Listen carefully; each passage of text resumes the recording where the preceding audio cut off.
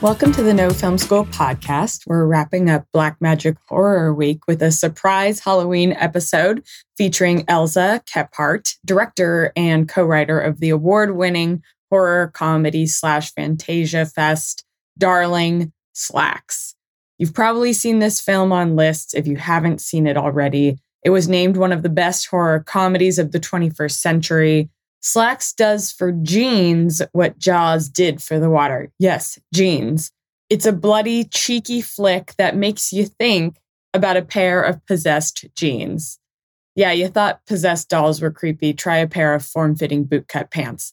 This film is now available on Shudder, and in our conversation with Elza, we unpack her journey into becoming a horror filmmaker, starting with her first feature at the age of 24.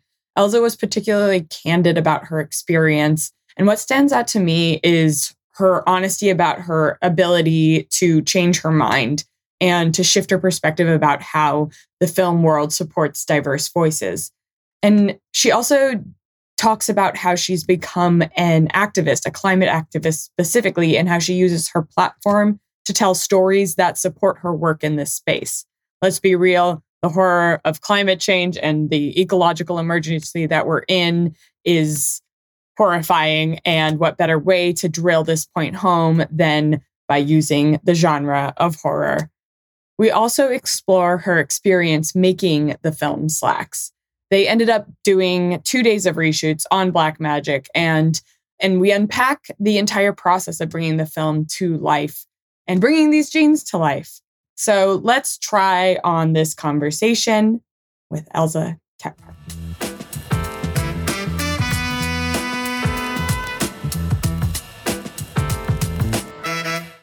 Welcome, Elza, to the No Film School podcast. Thank you so much for being here. Oh, thanks. It's my pleasure. I really enjoy No Film School's tips. I've used them many times, so I feel like I'm also one of your audience members. We love to hear that, especially because I think we've all come to No Film School by way of discovering No Film School and using No Film School, which is such a great way to enter a space like this. Yeah, for sure. So first, before we dig into your movies, I want to hear, how did you get your start as a filmmaker? That's a very long process. I realized when I was pretty young that I wanted to make films. I would say I was about 10. I think I saw Star Wars.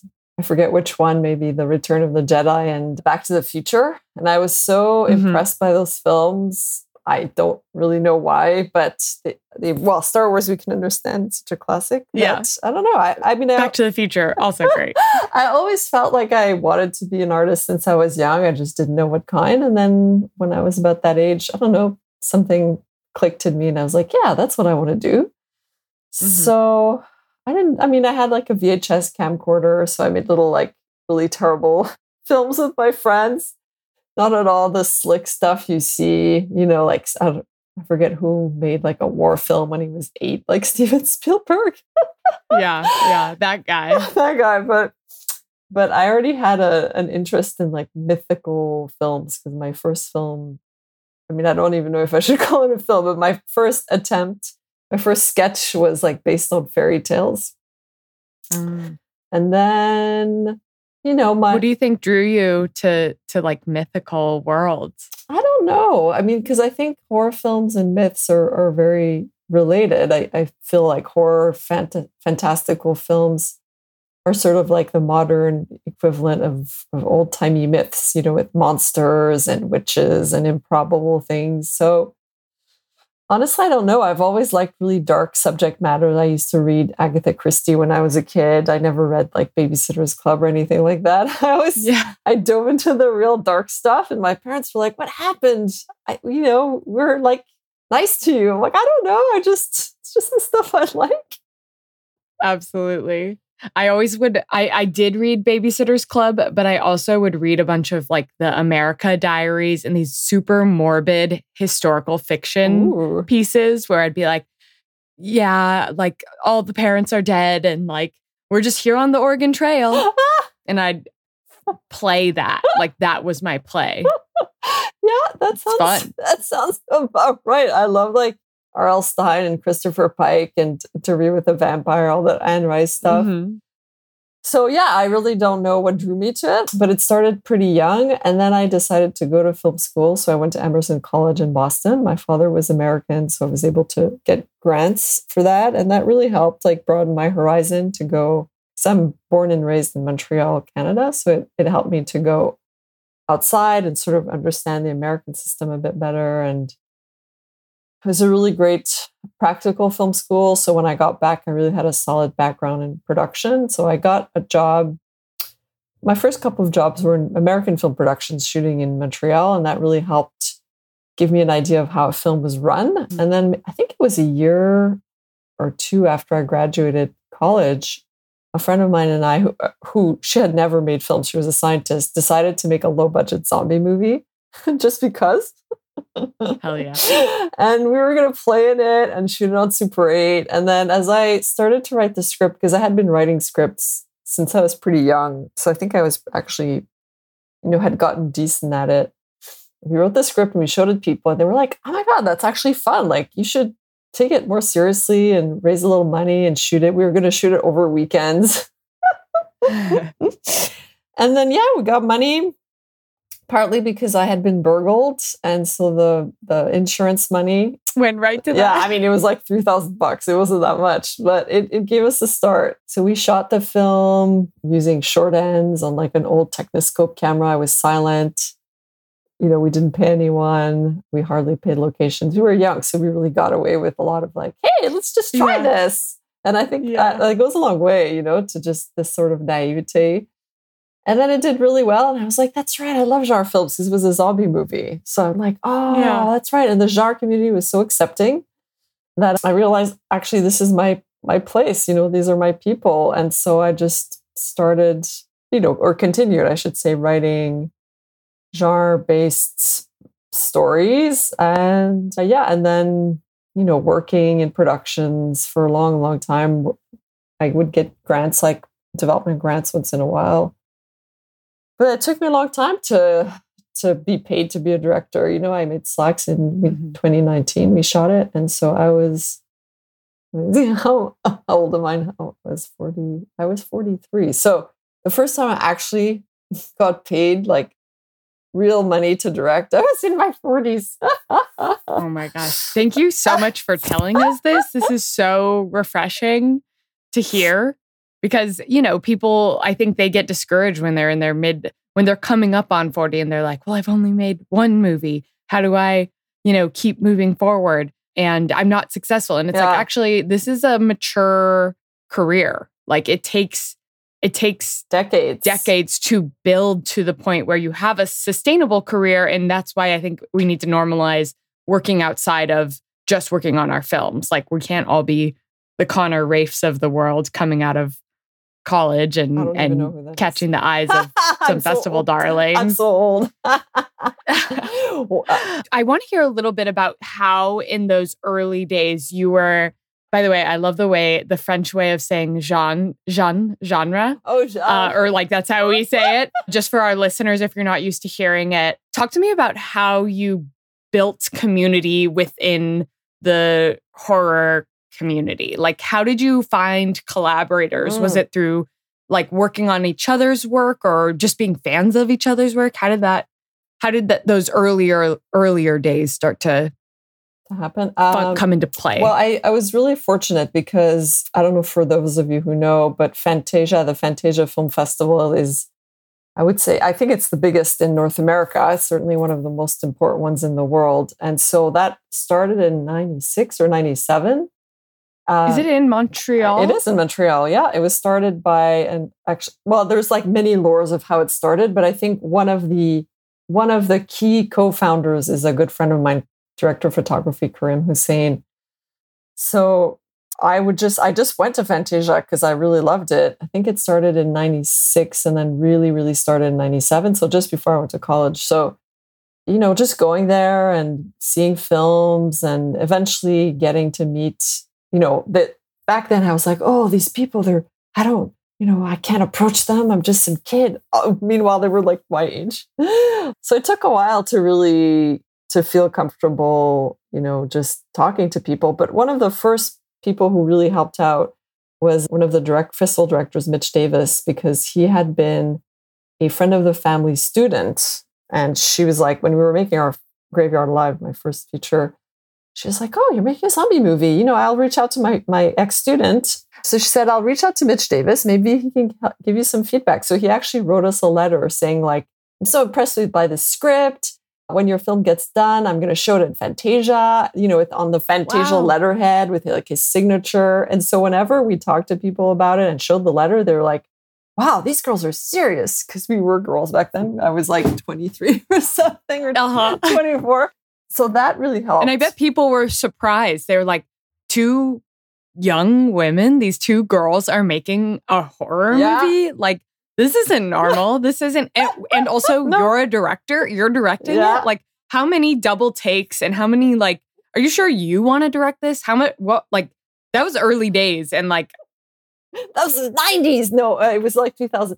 Actually, I have to say, people weren't like, wait, you want to direct it? They were just so surprised that we were making a zombie film about something so ridiculous as a zombie nurse that I think no one really thought we were going to either make it or anything was really going to come out of it. So it was more like, oh, aren't you guys cute making your little zombie movie? And then when we actually made it and it like played at a lot of festivals, we were like, oh shit, you were serious about that. That turned out well. But then I would say the next really important step was when Fantasia started having its Frontiers co-production market. That really opened us being my co-writer and collaborator, Slack's collaborator, Patricia Gomez-Slatar, because now we were like, oh, wow, these are like sales agents and producers. They're taking us seriously. One of our projects got into the pitch forum. And that really sort of made us connect with people like producers then and there. So I would say Fantasia was really instrumental in giving me a boost, and certainly a boost of confidence, and just like attending the festival. Then eventually I really met Karim. We became friends, and like he would give me all these great tips because his career really took off after Antiviral. So he would like give me some awesome tips. Yeah. I love that this particular festival not only created community in supportive efforts towards your project, but also helped establish you in the industry for those pitch meetings, for those meeting sales agents and stuff like that.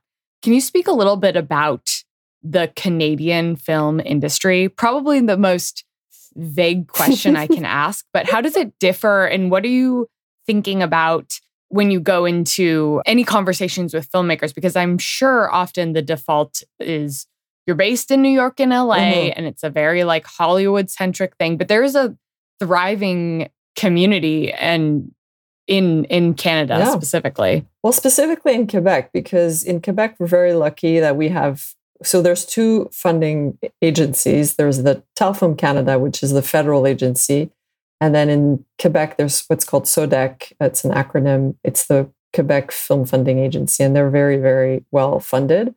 So there's good things and bad things about the system. You could be like, how can this be bad? Well, the thing is, if your film doesn't fit into what is considered good, then there's very little chance you'll get funding, because there's such a high demand for funding, so little funding, and such actually good filmmakers that the odds are very, very small. So you need to be like absolutely on top and one of the best. So if you're sort of not there, then it's hard, because there isn't the American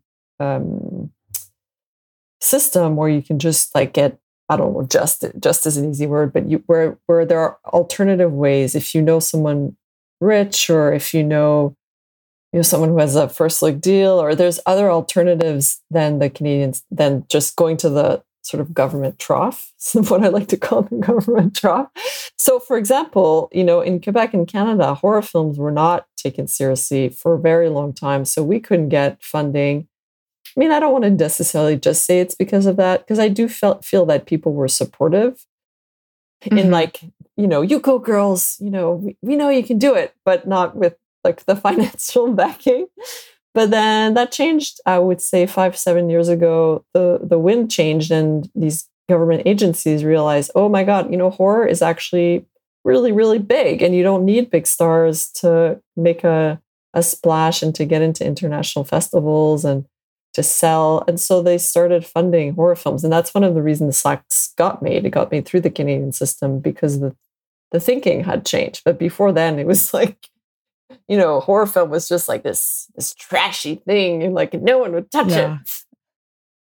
I love that horror has just it exists on its own, and I think of the film Ginger Snaps, which is was one of the, I'd say, films that was pushed aside as not a film that should exist because it was horror, but then against all odds, they were able to make it, and including casting like the love interest, I think a week before, like all these things that feel like nightmares.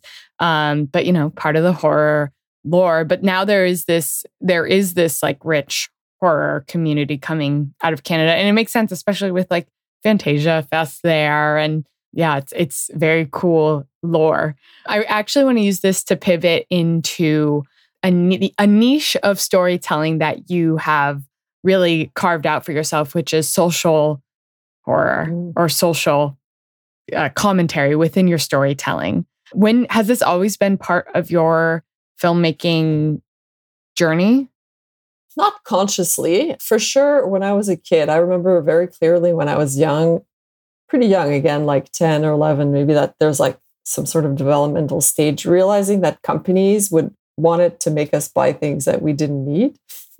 And so like Cabbage Patch Kids, I was like, I hate Cabbage Patch Kids. Everyone wants one because they tell us to want one. But of course, in the end, I caved because I was like, I want to be popular like everyone, and I want to be a Cabbage Patch Kid. So that was always sort of part of my thinking. And then when I was doing research for Slacks, I just found a documentary called The True Cost, and that really opened up. But it's not like I wasn't aware of all this stuff. That is one of the reasons I wanted to make Slacks. But there was just like so many great nuggets that it gave me basically the whole setup for it. And then in 2018, so after I wrote Slacks, and after actually I got the financing, I really realized how badly the climate crisis and ecological crisis was. I think I had sort of known, but it hadn't really hit home. And that's really when I really felt it pretty dreadfully. And I'd written one other thing that was about the mining industry, but in a more of a mythical vein, which I then turned into a pitch for a TV show. So it hasn't been picked up yet. I hope it will. So now, you can't always dictate what your stories are going to be. So I wouldn't say it's necessarily good to be like, I'm going to make a film about climate change, because then it's going to be too didactic, but there's definitely, for a long time after Slacks, and I was working on the pitch for a TV show that included like climate activists. Again, I don't know where that's going to go, but I got an idea just this weekend, actually, for a really like another, it's like exactly like Slacks. It's like the same recipe, but with different things. Really like super socially critical slasher film set around Canada Day. So it's, but that was because, which just happened. I guess you probably, I see what the inspiration was. I was in a small town that like has a big Canada Day parade. I wasn't there for Canada Day, but someone told me about it. Mm-hmm. So like I said, it's not something that I would go out of my way. Even though it's like, no, I want to make something about this. Mm-hmm. The idea will sort of come out of its own, it won't. Right. And like Graveyard Live was sort of feminist, even though I wouldn't say I wasn't like, I'm going to make a point about it, And then my second film, Go in the Wilderness, was also quite a social critique, but it wasn't me trying to make one. It just, I'm critical about certain aspects of society, so they make their way into my films. But now I really feel like what's going on in the world, it's hard. I would say it's hard for artists. I would hope that it's hard for artists not to have this make their way into their work Right. because, we are talking about the like extinction of civilization. As I say, as I'm laughing, It's terrifying. like, It's the most horrifying thing. Well, we have to yeah. I think it's very normal for us to have a reaction because it's so overwhelming Yeah. and it's so, I mean, it is a way to process it all. Yeah. I also think you highlighting this idea of like, you don't go in necessarily with this intention, though it's very easy to find the horror in reality. Yeah. I mean, you found the horror in retail by researching and then, but I've made the mistake of going in with a goal of, I want to show why true crime is exploitative and why prestige true crime is exploitative, for example. And going in with that intention, the story suffers. Yeah. Because, and I had to learn that the hard way. But I do think that it's very easy to think that you can rely on the social justice angle. And that is why I think sometimes it's better to let the story unfold and then figure out what is the best story to tell for this thing that I'm exploring. Obviously, setting up a world where you're exploring, for example, the horrors of retail and fast fashion. And I also, and greenwashing. Yeah. And I also was brought back to the stories of Dove Charney at American Apparel and the sort of like abuse at every level that happens. And I mean, there's just so much. I that's why I think horror is such a good way to be exploring this, because you can find just the horror and the reality of it all, but also finding that balance. Yeah. No, I mean, I think I think you have to get like, I think this is what I've realized over my 1 million years of writing is that no matter how strange the idea or like the concept or whatever, if it's coming from really an unconscious, organic place, that's the story you need to follow. That will be the truest story, which will resonate. But if you try to have something conscious and like logical, then that will not ring true. I think it'll ring very didactic. So it's sometimes, even I find myself being like, I'm going to make a story about this. I don't anymore because it just doesn't, it's not organic, I have to say, and it's hard. Sometimes you want to write something about something. And then sometimes like the thing you're most excited about is something totally random, like a romantic comedy. And you're like, no, why do I want to write a romantic comedy? Right. The world is like falling apart. But then if you follow that intuition, I think something true and that will resonate with other people will unfold. So you have to like trust the unfolding, trust that little grain of inspiration of an idea that might be totally ludicrous is tugging at you because there's something true in that grain, and that's what's going to make the pearl. Yeah. I want to talk about how you've come up in this industry as a woman, how that has evolved over the years, but also how you approach leadership when you're directing. Sure. So, I was raised by two parents who really always taught me that I could do whatever I wanted. My mother worked, she had a pretty prestigious job. So to me, the fact that I was a woman didn't even cross my mind that I couldn't do something. And I went to film school and it was very 50-50, in the 90s, before the internet started, kids. A different time. But so I didn't feel any sort of imbalance in film school. I was one of the 3 people whose, senior year projects were picked. So I was getting a lot of encouragement from my professors, So I didn't feel this sort of glass ceiling. And then when I got back to Canada, I made 2 films. Now they were outside of the system, funded, self-funded, and crowdfunded. And I didn't quite sort of cotton on that maybe, and I was applying with more, I would say, like dramatic project. I had 1 or 2 that were a bit more mainstream, although not that mainstream. And I wasn't getting funding, and I thought maybe it's because my work was in English, and in Quebec, most films funded are in French, although they have a sort of quota system. And then I remember very distinctly a female organization called Réalisatrices Équitables, which is roughly translated as like fair trade female directors, because réalisatrice in French is the French word for directing, the French female form. And so they're like, oh, you're one of like, I don't know how many women in Quebec that have made a feature film. We want to include you in this book. And I was like, oh, sure. And then I wasn't not that young to be so like sassy or maybe ignorant both at once. There at the end, the photographer and who had interviewed me as well was like, so do you want to join Réalisatrices Équitables? And I was like, what for? She was like, because we fight for women's rights. And I was like, I don't need anyone to fight for my rights. It's equitable, right? And she's like, I'm going to send you a little booklet that we wrote that maybe will make you think twice about it. And I read it and I was so devastated because what I had suffered was exactly what they were describing, where you don't get funding, you get passed over, your films are great, but no one wants to fund your second film. You know, you always feel like there's an excuse as to why your films aren't being funded, even though people love it. It's so great.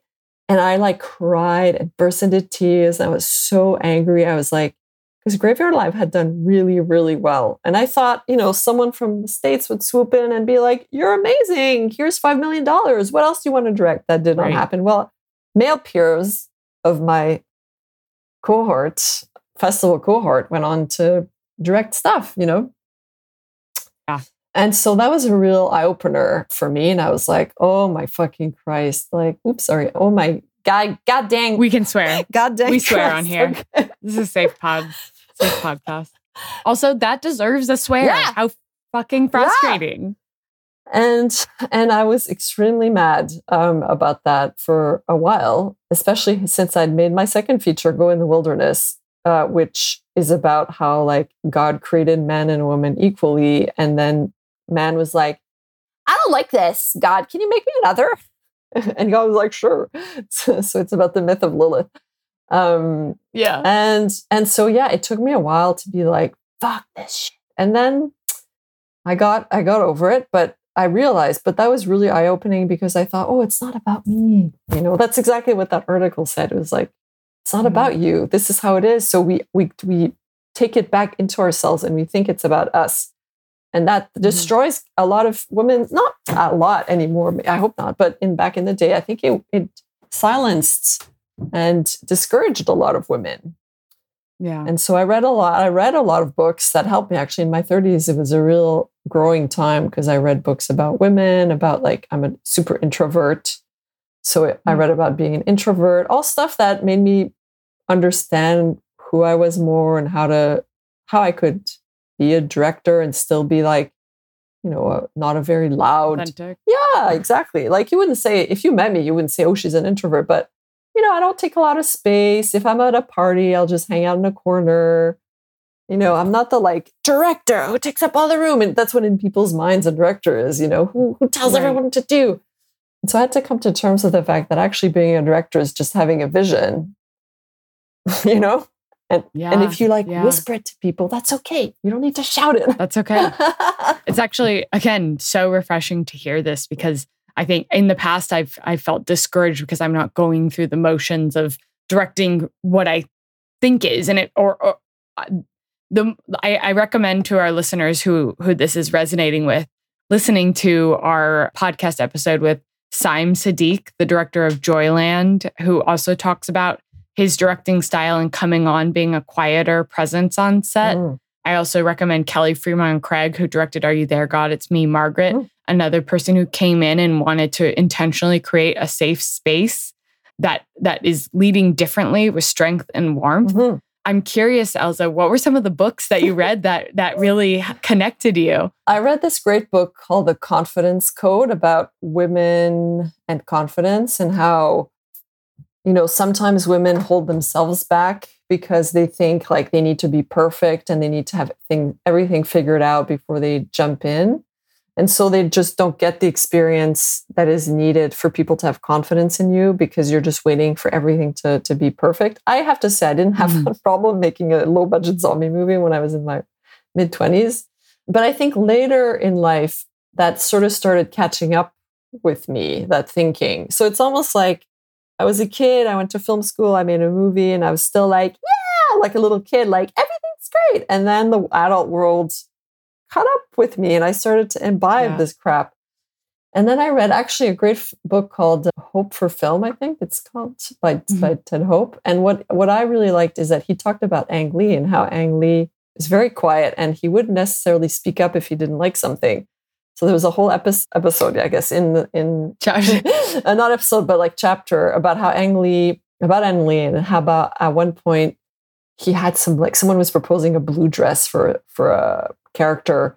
And Ted Hope could tell that Ang Lee didn't really like it, but he didn't speak up. And so Ted Hope, being a great producer, was like, Ang, I can tell you don't really like that dress. And he was like, no, it's fine. And then later on, he was like, you don't like that dress, right? And Ang Lee was like, no, I like the brown one. And so it took a producer to really understand how this person worked. And I was like, fuck, if Ang Lee's like this, then fuck this shit, I was just like, who cares? If I don't know exactly on like at this moment what I want. I remember I was with the sound designer and mixer for Graveyard Live. And at one point they asked me something and I was like, oh, I don't know. And both of them were like, wow, that's so refreshing. A male director would have just pretended and like gone on and on and on, but you're just being honest and saying you don't know. And that's great. We'll figure it out together. I was like, all right. Oh, that's a positive thing. Okay. I love that. I actually think that that's in the last couple of months, I've finally come to terms with it's okay to not know yet. Yeah. And especially in this world where hot takes are very in vogue and we're flying at the speed of the fastest we ever had in consuming information and making decisions. I think it's okay. And I think there's so much value in taking space to like think and think again and question and process and come back to it and then make a decision. Yeah. I mean, sometimes right away, like your instinct is like, no, blue. And sometimes you don't know. I remember Karim told me that actually. He was like, people are going to question you on set no matter what. Like, just be prepared that people are going to think you don't know what you're doing. I was like, okay, great. And then he said, if you don't know, and I think now things are different and especially women are more respected. He's like, if you don't know, just say, hold on, I'm editing it in my mind. So that it gives you the time to really pretend that you're going through a process. Meanwhile, you're just trying to figure out if you want the blue dress or the brown dress without looking hesitant. Yeah. Oh my gosh. And they're like, wow, they're editing in real time. I actually like, that is part of the thing that I'm like, how will this cut together? Yeah. But of course, I didn't know that when I was first getting started. I was like, I'm going through the motions of directing, action, cut, great take. Everyone's laughing in the room. It's definitely going to translate to the screen. And it didn't do that. So, yeah.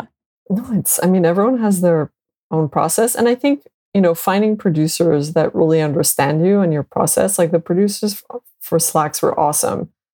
Because how'd you find them? Well, one is my longtime friend, Patricia Gomez-Latar, who I co-wrote the story for Graveyard Live and she produced it, knowing absolutely nothing. The scientist. Yes, she would be a good person to have on this podcast because she went from being a scientist to being a film producer without knowing what she was doing. Probably one of the best backgrounds you can have as a producer is being a scientist. Probably because she's extremely detail oriented, but she's also an introvert like me, although you wouldn't know it, but she is. And so she understands my process and she knows that sometimes I just need time to figure it out. And sometimes I need like quiet time and quiet space. So she really is like a good director psychologist, which I think a producer should be, like Ted Hope, and then they were good at providing me with what I needed and people that I could work well with who would understand my process and give me room or give me support when I needed it, but not be like, oh God, she doesn't know. Oh my God, what's going on? Blah, she doesn't know what she's doing. Blah, blah. Like, I think it's really important to have producers that you can trust and who can trust you. Even if they're less experienced, I would say it's better to have someone like that on your team than someone who's more experienced, but on paper, right? But will not necessarily give you what you need to make the best film. So I met Patricia through friends when we were in our 19, and then we became friends through making Graveyard Live. And then the Slacks producer, Anne-Marie, I met her because, well, I'd known her around town, but we pitched Slacks at Frontiers, the Fantasia Market. That's why I'm bringing it up.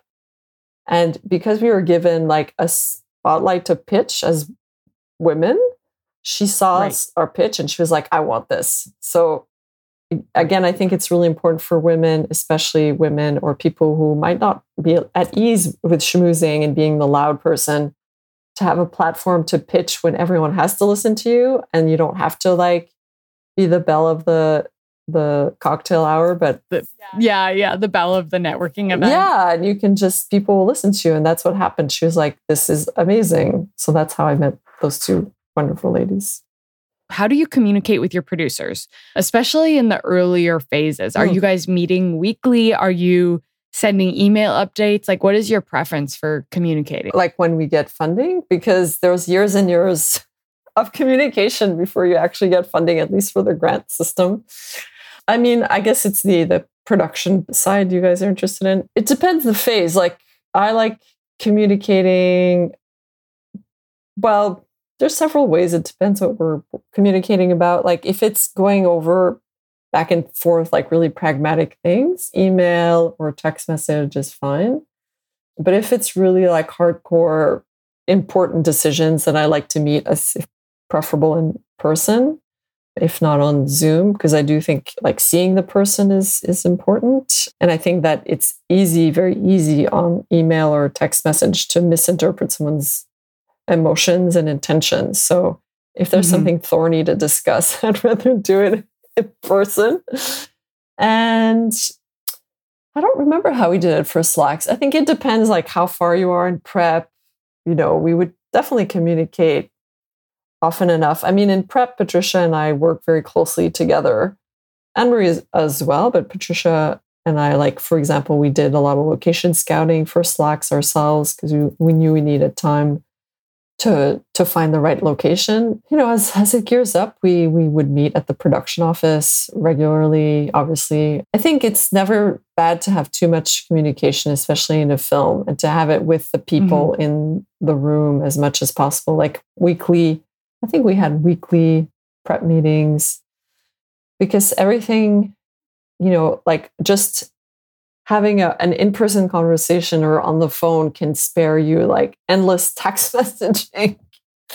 Yeah. So I think that's my preference. And then in post it would taper down. And then when we had something to show, we'd show. Or if I was struggling with something, I'd email them. But they're also in their late 40s and mid 50s. So I think the communication style is maybe a bit different. Like I know a friend of mine who is directing something and her producing team is younger and she's my age and she's having a hard time because the communication is a lot by text message. And I was like, oh my God, I don't know how I would do that. I feel one of the things that, because I lose things over text message and it's way too much, but my producer and I, we treat WhatsApp like more like email. Like it's like a long, constant conversation between the two of us, but we put documents in there and we can have it pulled up on our desktops. So we can write and type up these long things versus like, I don't know, text message. I guess technically you have iMessenger, but like there's something about it being searchable and navigatable like an inbox that helps a lot, but we still have the immediacy of, I can not worry about checking my email because I know if it's urgent, it'll come through. And I can also mute my phone. So only WhatsApp is coming through and only the VIP stuff is coming through from my producer. Oh, that's a good tip. I'll have to remember that. Hot tip. Okay, now I have another very practical question for you. How do you find your heads of departments? And over the course of the years, obviously, Slacks had a much bigger budget than your first and second feature. But how do you talk to them and set expectations for the scope of the film? And how do you sort of figure out if they're going to be a good fit for you? I don't know. I mean, I send them the script and if they're excited about it. And it's also like a vibe thing, if I feel like they get the vibe and we're on the same wavelength, then that's really how I'll trust them. I mean, obviously, if they have, experience does come into play, but it's not the only thing. You know, you can have someone who's less experienced but more eager and be a much better partner than someone who's more experienced but has less interest in like making a crazy film. Expectations, I mean, it's like make a good film and don't be an asshole. Like, that's my expectations. Yep. Sometimes that doesn't work. Love that. But it's pretty simple. It's like, do you get the project? What are you bringing to it? You know, and am I going to jive with you? I mean, it doesn't always work. Some of my collaborations have been more fruitful than others, but like my editor for Go in the Wilderness and Slacks, I really like working with her. I thought she really understood and she was really dedicated. And so I brought her on for Slacks again, and she did an amazing job. And again, you know, it was, I think, definitely like a woman thing, like, but she's never made a horror film before. Can she really edit like killer gore scenes? And I was like, she's a good editor. Like, who cares? And then she did a great job actually making us care about the pants because she's very sensitive. Yeah. So she was really, I love the pants. She was like, oh, we have to care about the pants. Like, you know, the emotion has to. So she was really thinking about the emotion. And I think it's her contribution that made Slacks not just work as a like fun slasher, but really have that sort of emotional resonance. So I don't have any genius tips because no, this is also valuable. Just sort of pushing back against even what you said about like, well, like, could you do this like slasher horror thing? One of my favorite stories is the fact that the co-editing team of Hereditary were Noah Baumbach's editors. Oh. They're family drama editors. Wow. And then they came in and made the most horrifying movie I've ever seen. But that makes sense because it is a family drama, you know? Yeah, exactly. Exactly. You know? I have, as we wrap up here, I have a question about how, if you're not an introverted person, I see myself as an introverted extrovert, especially as I get older. I need the time to recharge. Mm-hmm. I think my partner is a extroverted introvert. He definitely needs the time to recharge, but he can turn on when somebody is more introverted. If you're working with somebody who's more introverted, how can you support them? How can you create space for them? Definitely give them time and space to figure things out. Introverts, sometimes we can have a solution right away, but often we need time to really reflect. And so not rushing an introvert, even though if you need, like, sometimes you need, I need an answer right away, but just 5 minutes of being like, I'm going to take 5 minutes and step outside, have like a protein bar. That sometimes that's all you need. You just need that like space. So I would say that, and then not overloading them, making sure they have little breaks, making sure like Patty it was great. And she made sure I had my protein bars. I don't think that has anything to do with being an introvert, but everyone has their thing, their one thing. Like if you're being overwhelmed, just being able to tell when an introvert's being overwhelmed and that they just need to recharge. It's basically that. And if an introvert's not speaking, it's not because they don't know what to say. It's just that they're processing. And so you need to give them that time. I say I'm like a Pentium 2 processor. So I'm slow processor. It's realizing that we live in a very extroverted leaning world. And that's, being an extrovert is a good thing, but because it, like our producer Anne-Marie, I would say is an extrovert, a people person, she's great at that. But introverts also have what's the word? Value. Yes, exactly. Absolutely. Not to be too capitalist about it. No, I think it's a great reminder. And also for us who are skewing more extroverted, there is also power in slowing down and taking a beat and eating a protein bar to think things through.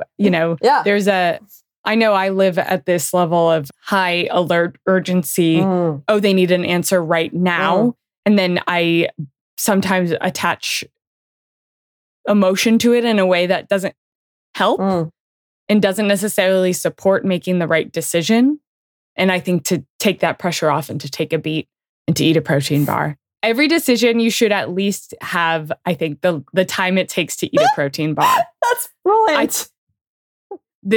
We just fixed filmmaking on this podcast. I actually think this will save hours and millions of dollars. Probably, because if you just take the time to think, logically without pressure, that will save trouble in the long run. And I think actually one thing that is very problematic, for me at least, is reading emails on my phone. There's something about looking at a small screen and not having the scope that I've made so many mistakes by reading my emails on my phone. So I try not to do that unless I'm really looking for an email, or something's coming up. But I would say those are my tips. I love that. Do you bring your laptop to set? No. I'm still the old-fashioned printed script. I need to write things on it, and I make little thumbnail drawings.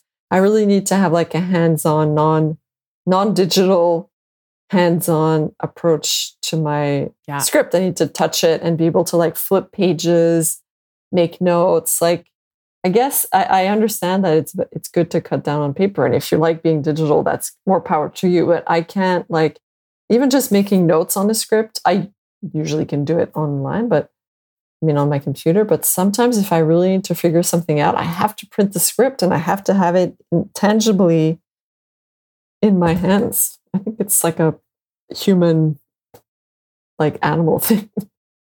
Yeah. I think that is very important. And what do you carry it in? Do you have a binder?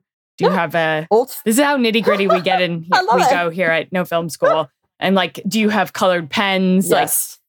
Are you a sticky note person? Yes. Yeah, I just have a regular old 3-ring binder with all this important stuff, script and the breakdown. And then I have a combination of shot lists and thumbnail sketches because I like to really get an idea what the shot is like. And then, I definitely have different colored pens. I love that. And Post-its, all the stuff to just bring the thing out of your head. Because I think if something is in your computer, it's still sort of in your head. It's not in the real physical world. So I need it to be in the physical world. When you're writing, are you writing longhand? Oh, no. Are you writing with note cards? No, I'm not that old school. No. I write on my computer. I've been working on final draft since college. Nice. But there's definitely a time where, I break out the old Post-it notes and I have a big, 8-foot long piece of cardboard I scavenge from the trash usually. And then I'll put the sticky notes and they're different colors. And then the different plot lines, I have different shades and stuff. So that really, really helps that I really need to do that when I'm in the breakdown of the script structure. But no, I don't write. I don't. After all that, I'm no, I write on my computer. No, but to know when you need to get into your head, which I think sometimes writing is so in your head and just translating it into final draft, you're still in the forming mode, but then getting it out there. You're getting me in touch with the tangible print that I need right now. So I appreciate it. Now, last question for you as we wrap up here, and we'd love to have you back on the podcast. This has been such a wonderful conversation. But what advice do you have for emerging filmmakers, somebody who's maybe about to go out and shoot their first feature? Their first feature, it depends on so many things, like how much time you have. And I would say what I do, which I had to learn how to do, is really, and this might seem mixed, of course, this is what filmmakers do, but it did, to be totally honest, it took me a long time. Is I'll see shots in my mind and I'll see how I want to shoot certain parts of the film. And it's almost like rewriting it in my mind, but give myself the time to rewrite it in my mind or on the sticky notes, or not the sticky notes, on my thumbnail sketches.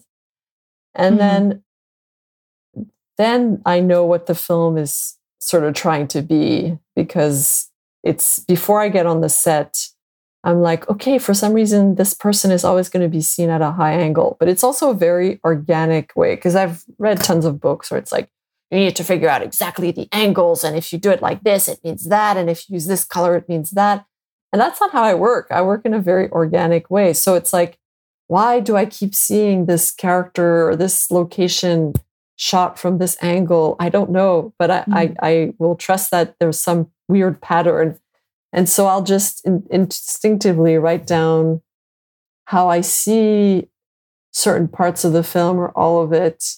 And then a pattern will emerge. And then I'll be like, oh, it's because it's about this. Oh, now I get it. Like Slacks was everything. I kept seeing things through like cameras and at high angles and like people looking at people behind their bits, because it's all about being observed and being sort of preyed upon by the consumer culture. Yeah. That makes prey of us, and what is a prey but something that someone is watching. So I would say that's the most important thing, because it's really so much pressure being on the set that you have to really know how you're going to tell your story visually. And if you give yourself the space and time to figuring out beforehand, but in a very organic way, so it rings true to you, I would say that's important. And then actors, everyone's like, oh, this is how you talk to actors, blah. Really the most important thing is to cast good actors. It sounds so stupid, but if you cast good actors, you almost don't have to do anything. That is my hard-won oh my gosh. Hard-won experience. That is the incredible advice. And it's true. It's like, just really make sure you cast the right people, and they don't have to look like what you think in your mind. If you cast like in Slacks, Craig, I had a very different look for him in my mind, but no one we found was right until we found Brett Donahue, who blew us away with his audition, his like self-tape. And I was like, yes, this is the guy. Like, look, like he's so nuts, like he can go for it, and so it's someone who gets you excited. You're like, ooh, how are they going to do this? Ooh, if you're excited about their audition, and if there's something like, it won't be necessarily right. Like they won't necessarily hit it right on. But if you want to watch them, if you turn the sound off and you want to watch them, then that's a good actor, because they'll be compelling. So that would say, wow. And if you turn this is something I learned in a workshop. And if you turn the picture off and you hear them and their voice is compelling, then that's a winning team. Because sometimes actors can't bring you into the screen with their eyes, or their voice isn't trained enough to be convincing. I don't know how to explain it, but that's a good way to cast. If you want to watch them, it's really that simple. It feels like something also that you take, you have to, it when you know it, but like I think it also takes some of those reps and also probably making some mistakes along the way to then know, like, okay, this is the thing, the je ne sais quoi and of it all. To speak French as we do in Montreal. And if, you cast someone and bless them, they just don't, deliver they're not getting there. Yeah, for whatever reason, don't make an actor feel bad. Like, just be as nice to them as possible, because making them feel shitty is just going to block them even more. So just be like, okay, they're not giving me what I want, but this is when you really edit in your head, and you really have to be like, okay, I need this bit, so let me get them to say this bit like this, and you have to piece together their performance, which isn't ideal, but you can, and that's better to have the right pieces than to have like an uninspired performance. And then just if you're nice to the actors and you do your best with like all the this is a whole other conversation, but the like words and the adverbs, and you can get stuff out of an actor piecemeal like that. You can, if they're just for not getting it, then that, but that's okay. That's also happens to great directors. So it's just, you just need to make the best of the situation and get the bits you need. That's what you get, the bits you need. Yeah. Get the bits you need. Don't be an asshole. No. Be human. Yeah. Don't be an asshole. Eat a power bar. and if you're not getting the bits you need, go eat a power bar. Come back. Yeah. And then maybe you'll be like, oh, this is exactly, we need to shoot it like this. And then all of a sudden something that wasn't working. You're like, oh, it was just the wrong angle or something, you know? Yeah. Yeah. Oh, well, thank you so much, Elza. Yeah. And congratulations on this journey. And we can't wait to see what happens next. Please keep in touch with us here at No Film School. And thank you. I bet. It was a pleasure.